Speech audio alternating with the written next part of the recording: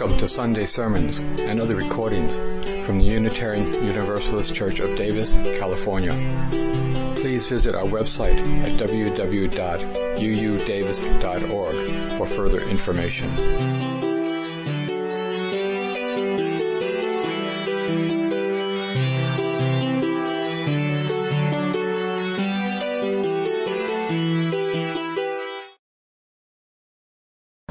So welcome to the Unitarian Universalist Church of Davis.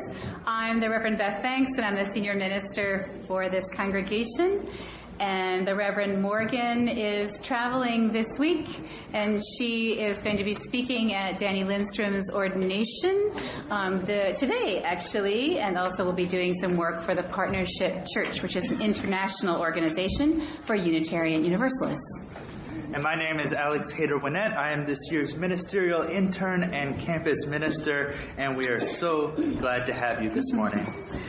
As Unitarian Universalists, we believe that all people are inherently worthy and they are dignified. And you are welcome here, no matter how you identify or who you love, no matter the color of your skin or the money in your pocket or where you spent the night. Regardless of immigration status or citizenship, no matter your understanding of God or life's big questions, you are welcome into this community. This week and next week, we are honoring the fact that last year at this time, we were in deep discussion about becoming a sanctuary congregation, and it would be like the anniversary of next weekend. We actually voted as a congregation to become an official sanctuary church. And so today we have Tiago Dutra and his wife Alina and their daughters Sarah and Ava. And you will hear much more about Tiago's story, but he is an undocumented, what did you call that? Documented. He is documented, so he is protected by DACA and calls himself a documented. I love that. We have been in this really supportive relationship with the AB 540 and Undocumented Student Center for since November of 2014, and also with the student group Speak. And those relationships have continued to deepen and to grow in respect over the years. You will hear a lot more about them this week. There's an opportunity to contribute $1 or $5 or something in between, but not more, for snacks for the center right outside this door. And many opportunities for involvement will come your way next week. So, to acknowledge all that is being held by the people in this room, we light one pillar candle for the sorrows of the world, for the moments that weigh heavily on our hearts, both our personal stories and also for our nation. And we light a second pillar candle for the joys of the world, for the moments of hope and the moments of celebration. We light this chalice, the symbol of our faith, with these opening words from the Reverend Christine Robinson. We gather this hour as people of faith, with joys and sorrows, gifts and needs. We light this beacon of hope, the sign of our quest for truth and meaning in celebration in the life we share together. Come, let us worship together. Resilience is a very important word to Tiago. And I looked for just the right reading. And often they just weren't strong enough. But I found something called Wisdom Commons. I have no idea what that is, but it had just the words we needed. Resilience is the ability to work with adversity in such a way that one comes through it unharmed, or even better for the experience. Resilience means facing life's difficulties with courage and patience, refusing to give up. It is the quality of character that allows a person or a group of people to rebound from misfortune, hardships, and traumas. Resilience is rooted in a tenacity of spirit, a determination to embrace all that makes life worth living, even in the face of overwhelming odds. Much of our resilience comes from community, from the relationships that allow us to lean on each other for support when we most need it. I believe that it's resilience that we need in this time. Every one of us. And today, we will hear more about that. And may we all take inspiration from Tiago's story. All of the music was chosen with Tiago in mind, specifically this man, that Alex and I spent time meeting him and speaking with him in the beloved Mecca of Pete's Coffee. And so, as the choir sings, know that you are singing a song that was chosen specifically. The lyrics are for him. And as you listen to that music as a congregation, know that it was chosen very carefully, as were the hymns. And so, Fire of Commitment will sing verses 1 and 2. You're welcome to look in the teal hymnal, but also on the monitors. And we know what commitment looks like. Those of us on the Immigration Justice Task Force have known about Tiago for a lot longer than he knew about us. We had heard his story, and we had been wondering how we could help. So many of the ways that the undocumented students could be helped, he just was not able to receive that assistance. And so we kept turning it over and over in our minds about what we could do. And I think, well, it was a plea that went out. I think there was something, it wasn't Facebook, but it was something like that we said, here is a crowdsourcing opportunity to help someone. And that was not going swimmingly well.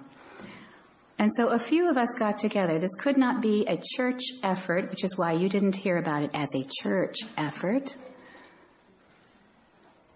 A few people got together and did gather the funds to pay for the final quarter, the small amounts that remained for his tuition.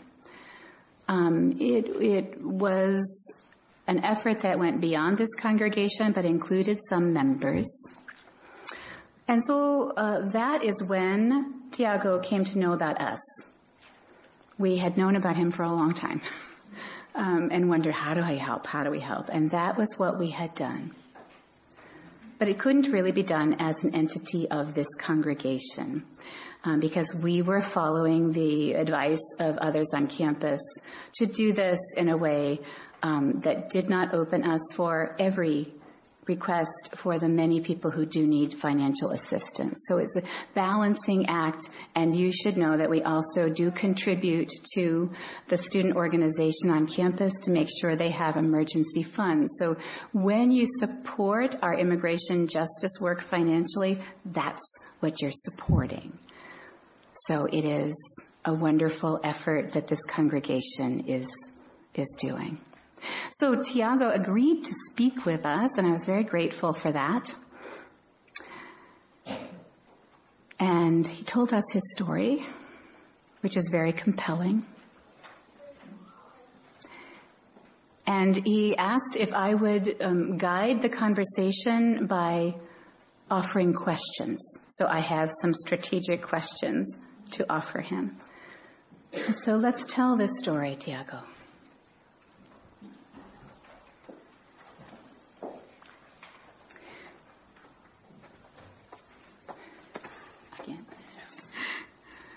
So Tiago, tell us how you came to the United States and what were some important things in those first years, the beginning experience. Okay. First of all, I want to thank the congregation just for having me and my family here. Such an honor to be here. Thank you. All right. So going 20 years back, when I first arrived here in the United States, I was 15 at the time, and I was actually brought here by my aunt, and I remember the conversation when the conversation started back in Brazil.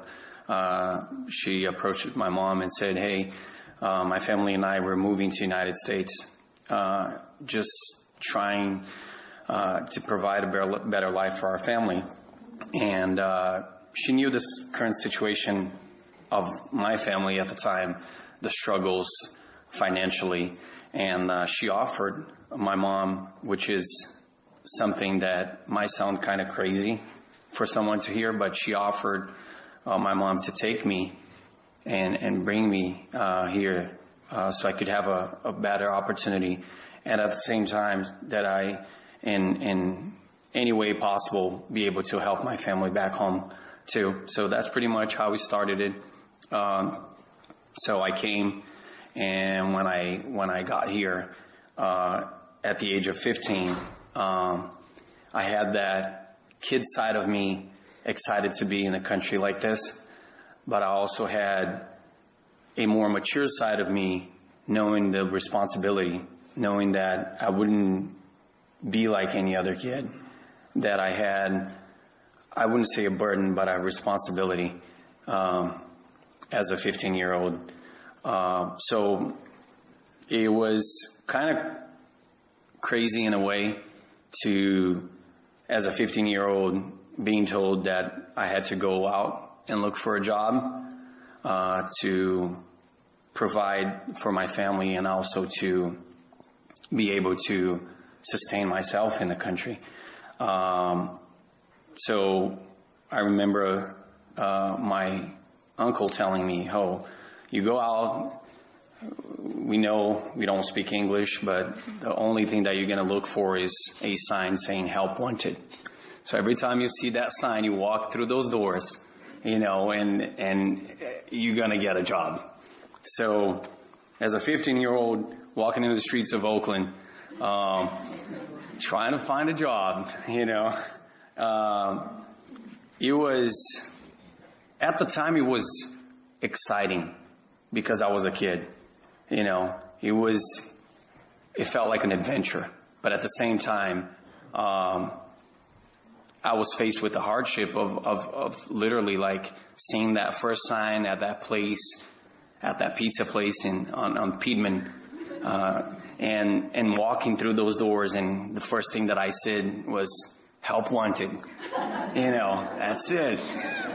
And then the person at the counter would start saying a lot of things and I couldn't understand. So she pulled someone from the back. It was a guy speaking Spanish, and we were able to have some kind of conversation, and I ended up being hired, and I worked in that place for a month till the time came when the manager approached me and said, hey, I need your social so we could pay you. And I had no idea what that was. So next day I brought my passport in.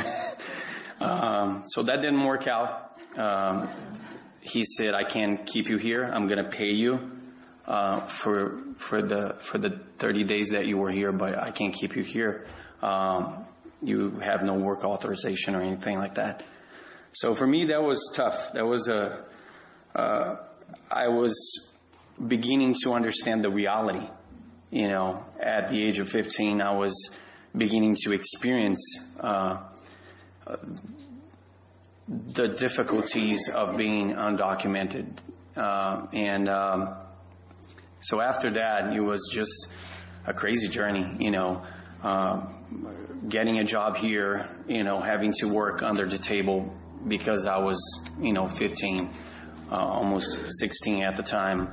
But knowing that I had to work because I had to maintain myself in this country, pay my bills. The rest of the money I would send out back home to help my family.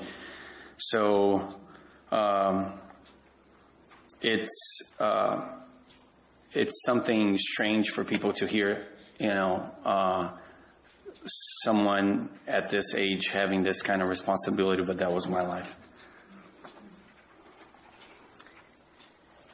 So what were the steps that led you to enrollment at UC Davis? And tell us about your passion for education and learning. All right. So I was always passionate about school.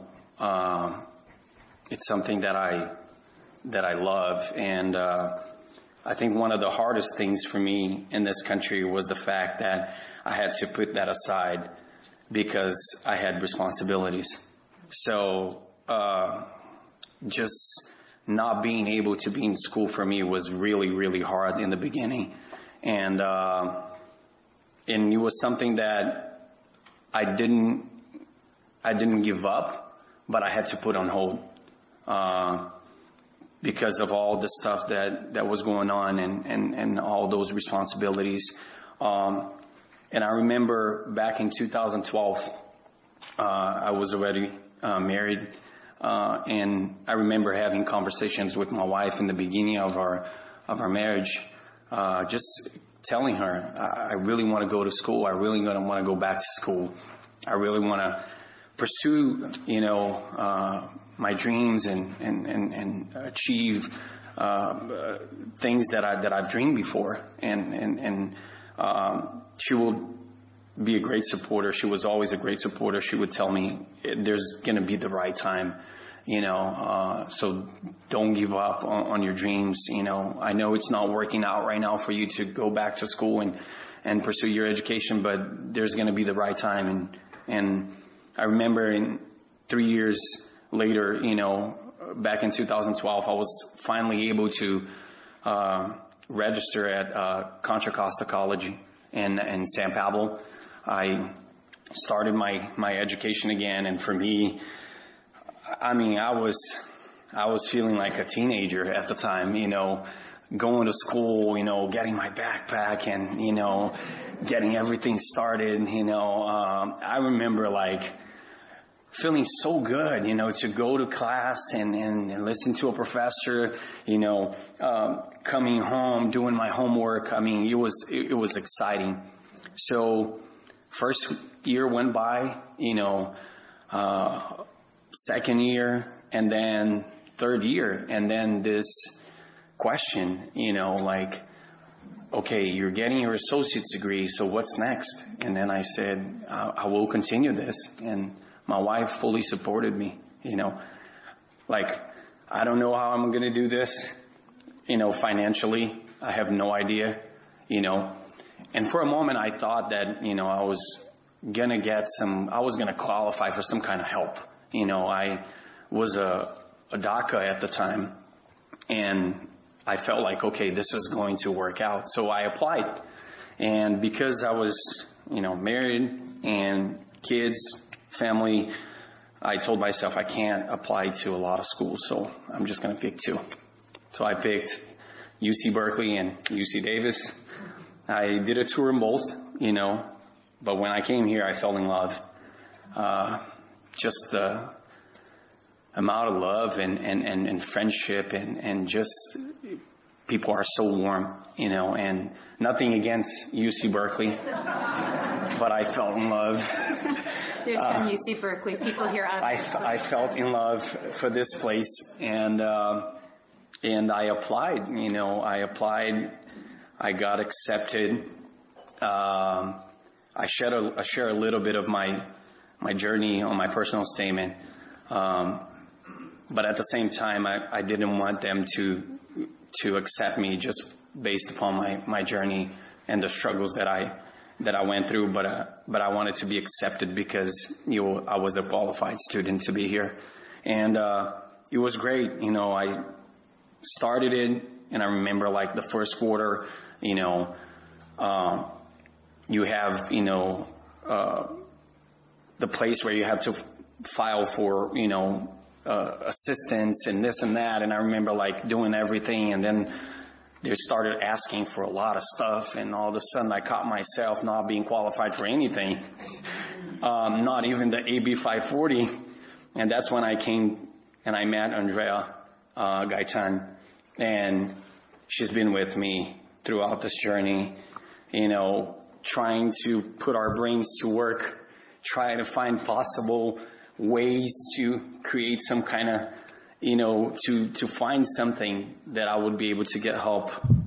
But it's been a roller coaster, but, I appreciate the people, during this process that I got to meet and just help me, keep that flame alive, and finish it. I'm approaching now my last quarter, so I'm very excited. So, what are your chosen studies, and why the interest in the Cadet Academy? And you'll have to explain to people here what the Cadet Academy is. And just so that everyone knows, he referred to Andrea Gaitan, and she is here with us today with her children. And so, welcome. Whenever we go to the center, this is the person I would look for, and I'd try to figure out exactly when is she going to be there when I bring the snacks, because this was our connection to programming. Okay. Political science, I've always been very involved with any type of community outreach. It's something that I'm truly passionate about, something that I'm part of at my church, involving in helping the homeless, anything that has to do with helping, extending your hand and being that help. I participated on the outreach of the Santa Rosa fires and things like that. It's really something that moves my heart, and I feel that this is my mission. So when I was thinking about my major, I said I wanted to do something that I can give back. Not something that I'm just going to get a career out of it and work and make money. But I want something that, I'll be able to connect with people. I'll be able to really, help others in any level possible. So I decided to go for political science, public service, the cadet program. It's kind of interesting because I had a passion and a desire and a wish to become a police officer. I always had a lot of respect for people that, really decide to give their lives for a cause, whether it's a military or being in the line of duty as a police officer. So, and at the same time, I wanted to be someone that would be an impact in the community. I remember having, encounters with police officers, being pulled over for a traffic stop and things like that. And as a non-documented, when you see those lights in the back of your car, man, you get anxious and fear, and so much stuff goes on because first, you don't know the language that well. You also know that you are undocumented, and there's that fear, and after going through that and having this opportunity that came, I say this because the cadet program was something that, I was going through the website, the UC Davis website, and I came across that, because I knew that I wasn't a citizen. I knew that I wouldn't be able to be a police officer. So it was another dream that I had to put aside, at least for the moment. So when I came across the cadet program and I saw that I didn't need to be a citizen to enroll. I was like, this is my chance. So I'm going for it. So the cadet program is a program that the UC Davis Police Department has that it's not only for people that are that has a desire to become a police officer, but people that just want to understand a little bit more what it's like to be a police officer, what a police officer will do on a daily basis, and things like that. So there's no commitment. So when you sign up for the program, there's nothing there that you sign that, you have to be a police officer or you will be a police officer. It's basically just, an opportunity for you to get an insight of what it's like. And it's a really nice program. They have this program for 6 years now. And I remember signing up for this program. It's a program where they accept 25 applicants, and after you pass the application process, you start. It's a 5-month program duration. You have to be in there about 3 days a week for a few hours for training and stuff. So that's pretty much what the academy is. It's pretty much a program where you understand a lot about police, you understand a lot about law enforcement, but you also do a lot of outreach around the community. I remember going for like homeless shelters, feeding the homeless, we do this cough with the police where, we just, set up a coffee place where we can like sit down and talk to people and talk to the community and understand the community and try literally like to build bridges as much as possible. Can you take us right up to the time of graduation of the cadet program and just fill us in on those last couple of steps? Sure. So the cadet program, like I said, it's not required for you to become a police officer, but at the same time, during this process, they grant 3 positions. They pretty much offer 3 positions to become a police officer for the UC Davis Police Department. So the best, the top of the class, will get this opportunity to be hired by the department. So they will give you a full scholarship for the police academy itself, 6 months training, and then after that, you come to be a police officer at the UC Davis campus. So I remember when I started the cadet program, I told my wife, I want to get that spot. I want to do this, So the first thing was like really trying to, be as good as you could and do as much as you could. And I really dedicated myself to that program during my time there, to the point where I was elected the platoon leader for the class after the 3rd week. And for me, that was like surreal, just, oh my gosh, this feels so good, and after,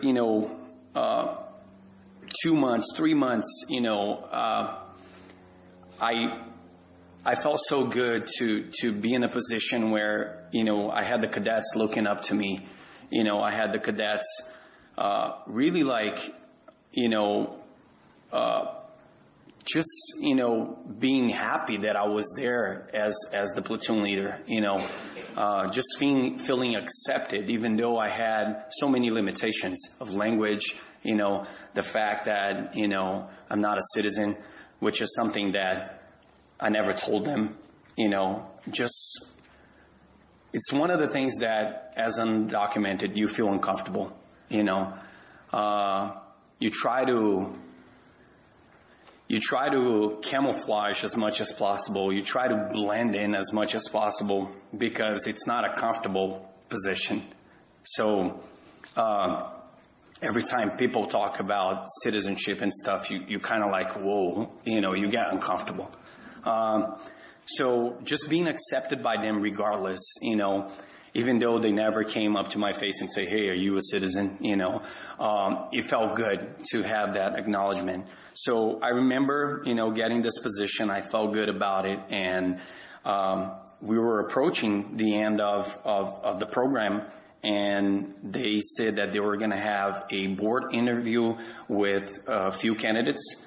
And then if you pass that board interview, you would go to the chief's interview, and they were going to select just a few to go through the chief's interview to finally be able, so they could pick the best of the class.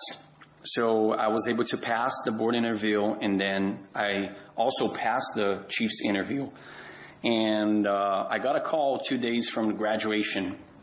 Officer Hogan called me and said, hey, I wanted to talk to you about your situation. And I want to know about your status. And I'm like, what do you mean? My status? So yeah, your situation. And I told him, I'm documented. He was like, documented. Okay, what's that? And I'm like, okay, so, deferred action. Yeah, when President Obama signed the deferred action back in 2012, I was able to be, to apply and get into that program. So, I have, a work permit now, I have a social, and that's what I have. So he was like, okay, so let me do some research about it, because here's the situation. You're the top of the class. We picked you. We want you. We want to hire you, but we don't know what to do. We honestly don't know what to do. I talked to Chief Farrell. We have no idea how this works. So let me get back to you. So I was anxiously waiting for it. He called me again, and he said, okay, so this is what it is. Unfortunately, we're not going to offer you the position, because you have to be a citizen, or at least, have your green card. Because otherwise there's no way for us to hire you. And for me at that moment, I was like, I was shattered. I was like, man, I put so much heart into this. I dedicated so much, why? It's always like that question, like, why? And I remember getting ready for graduation. For me, it was one of the hardest things for me to do, because as a platoon leader, I was the speech that night. I was responsible for the speech part for the class. And for me to be able to really gather myself and go through that moment, it was one of the hardest things, And I remember walking in a room right before graduation.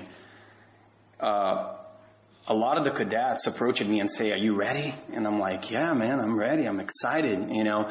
Yeah, you're going to get that position, right? And I'm like, no. I didn't say anything, because I would have to explain myself, and I didn't want to get into it, So it was painful. It was painful to get that, to be qualified, and yet, you're not qualified.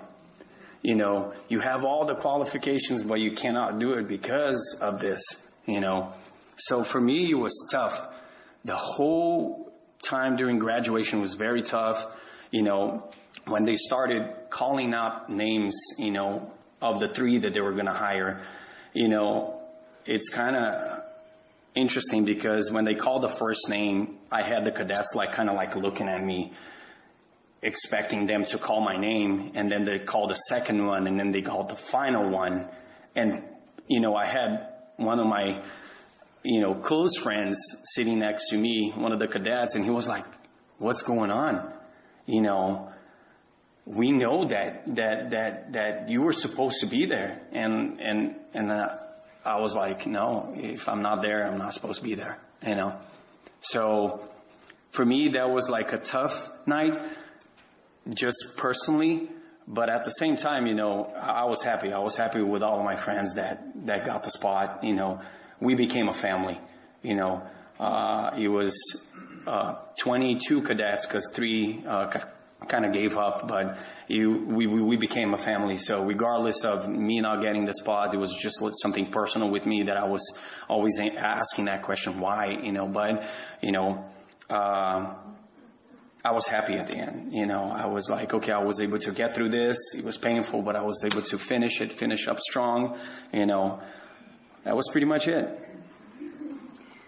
But we know the story is not over, and we do have to be mindful of our time. Mm-hmm. But to take us to that very next step, which I know will continue in a way that we will hear about another time, but not because we don't want to take the time, but because of other issues. Mm-hmm. Could you take us to those last conversations? Yeah. So basically, at the end of graduation, when I got my certificate, right at the moment that I was shaking hands with Chief Farrell, he was, I want to talk to you at the end. So I said, wow, I was already feeling so honored to be shaking the hand of a man like Chief Farrell. He was head of he was a commissioner for the CHP for so many years, and have so much respect for him. I said, yes, for sure. I was excited. So I talked to him at the end. He said, I want you to come to my office. I want to talk to you. I want to understand more about your situation, and I want to see what I can do about it. So I came to his office a few weeks later, and I was able to talk to him and explain to him a little bit more, because one of the things that I noticed is that a lot of people don't know much about it, and it's when people don't know about it and they try to get bits and pieces of what it is, and I was able to really go over a lot of stuff with him and explain to him, and he told me, I don't know what's possible. I don't know what is doable, but whatever I can do, along with the team that we have, to help you. I don't know what needs to be done, because there are requirements, Post has requirements in order for you to become a police officer in California. I even shared, this is something that I shared with him and other people. There are states in the United States that you don't need to be a citizen to be a police officer. Like Hawaii, for example, and Chicago Police Department, you don't have to be a citizen. As long as you have a work permit and a social, you can become a police officer. So, but here in California, it's controlled by Post, so they have the requirements. And in order for anything to change, it has to be with legislation, So we don't know what's possible. Well, all I can tell you is that whatever it's within my reach, I want to do it, because you were the one that we want to hire. You have all the qualifications. I am certain that you would be a great police officer, a great addition for this agency here. But as of right now, I can only tell you that, I will try to do whatever I can to be able to help you. So the story is not over for Tiago, and we will be listening and taking his lead. So he will be letting us know what he needs from us and what he needs from the larger community, and we'll be there to support him. So if it's legislation, that we'll be interested. Tiago, just a few sentences to cap off your dream for your future, but also your relationship with the country. My dreams. I have a lot of dreams. I know. Just a couple. Yeah. I have a lot of dreams. But, personally, it's just to, be a role model to my family, to my kids, to the people around me, to be able to just impact others in a community in a way that it don't matter what you go through, it don't matter where you came from. You can do it, There's no limit, It's all about resilience. It's all about pressing forward. And I wanted to be a role model. What I do, it's not looking just for my own benefit. Everything that I do is, I try to set an example. I try to path a way for other people that are coming, and I think that's one of my biggest dreams. And, I have shown over and over my love for this country, and,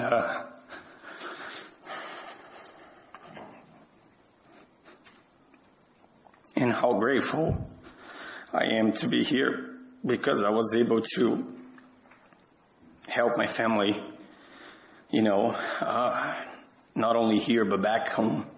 So I only have good intentions here, and I appreciate all the welcoming people that I got to meet.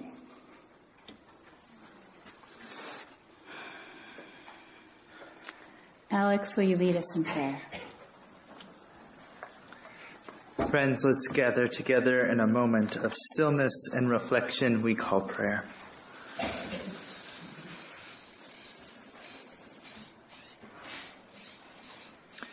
Spirit of love, life, and justice, you who go by many names, we are grateful for your presence now.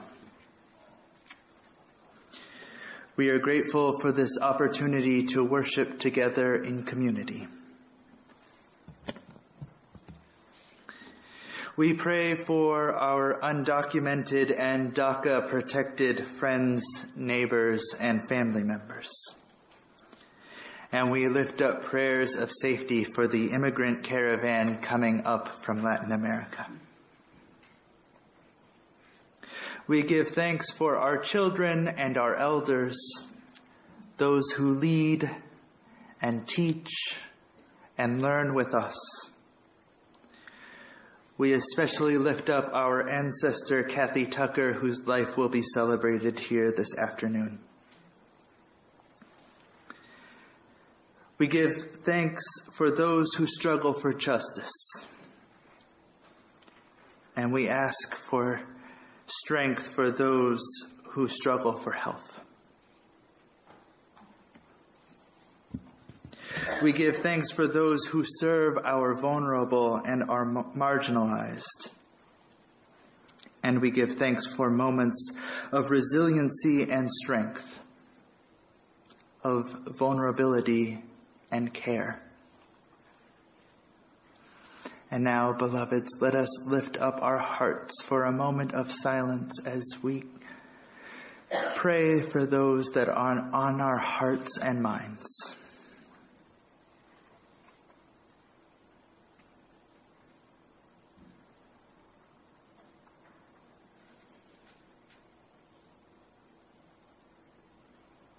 For those prayers that have been spoken and those that remain in the silent sanctuary of our hearts, we give thanks. Amen and blessed be. Please take hands or take a shoulder, whatever is most comfortable for you, so that everyone is joined together. And please do come out for the Get Involved tables and meet Tiago and the whole family. The closing words are from 1 Corinthians verse 16. Keep alert. Stand firm in your faith. Be courageous. Be strong. Let all you do be done in love. And let this gathering say Amen. Amen.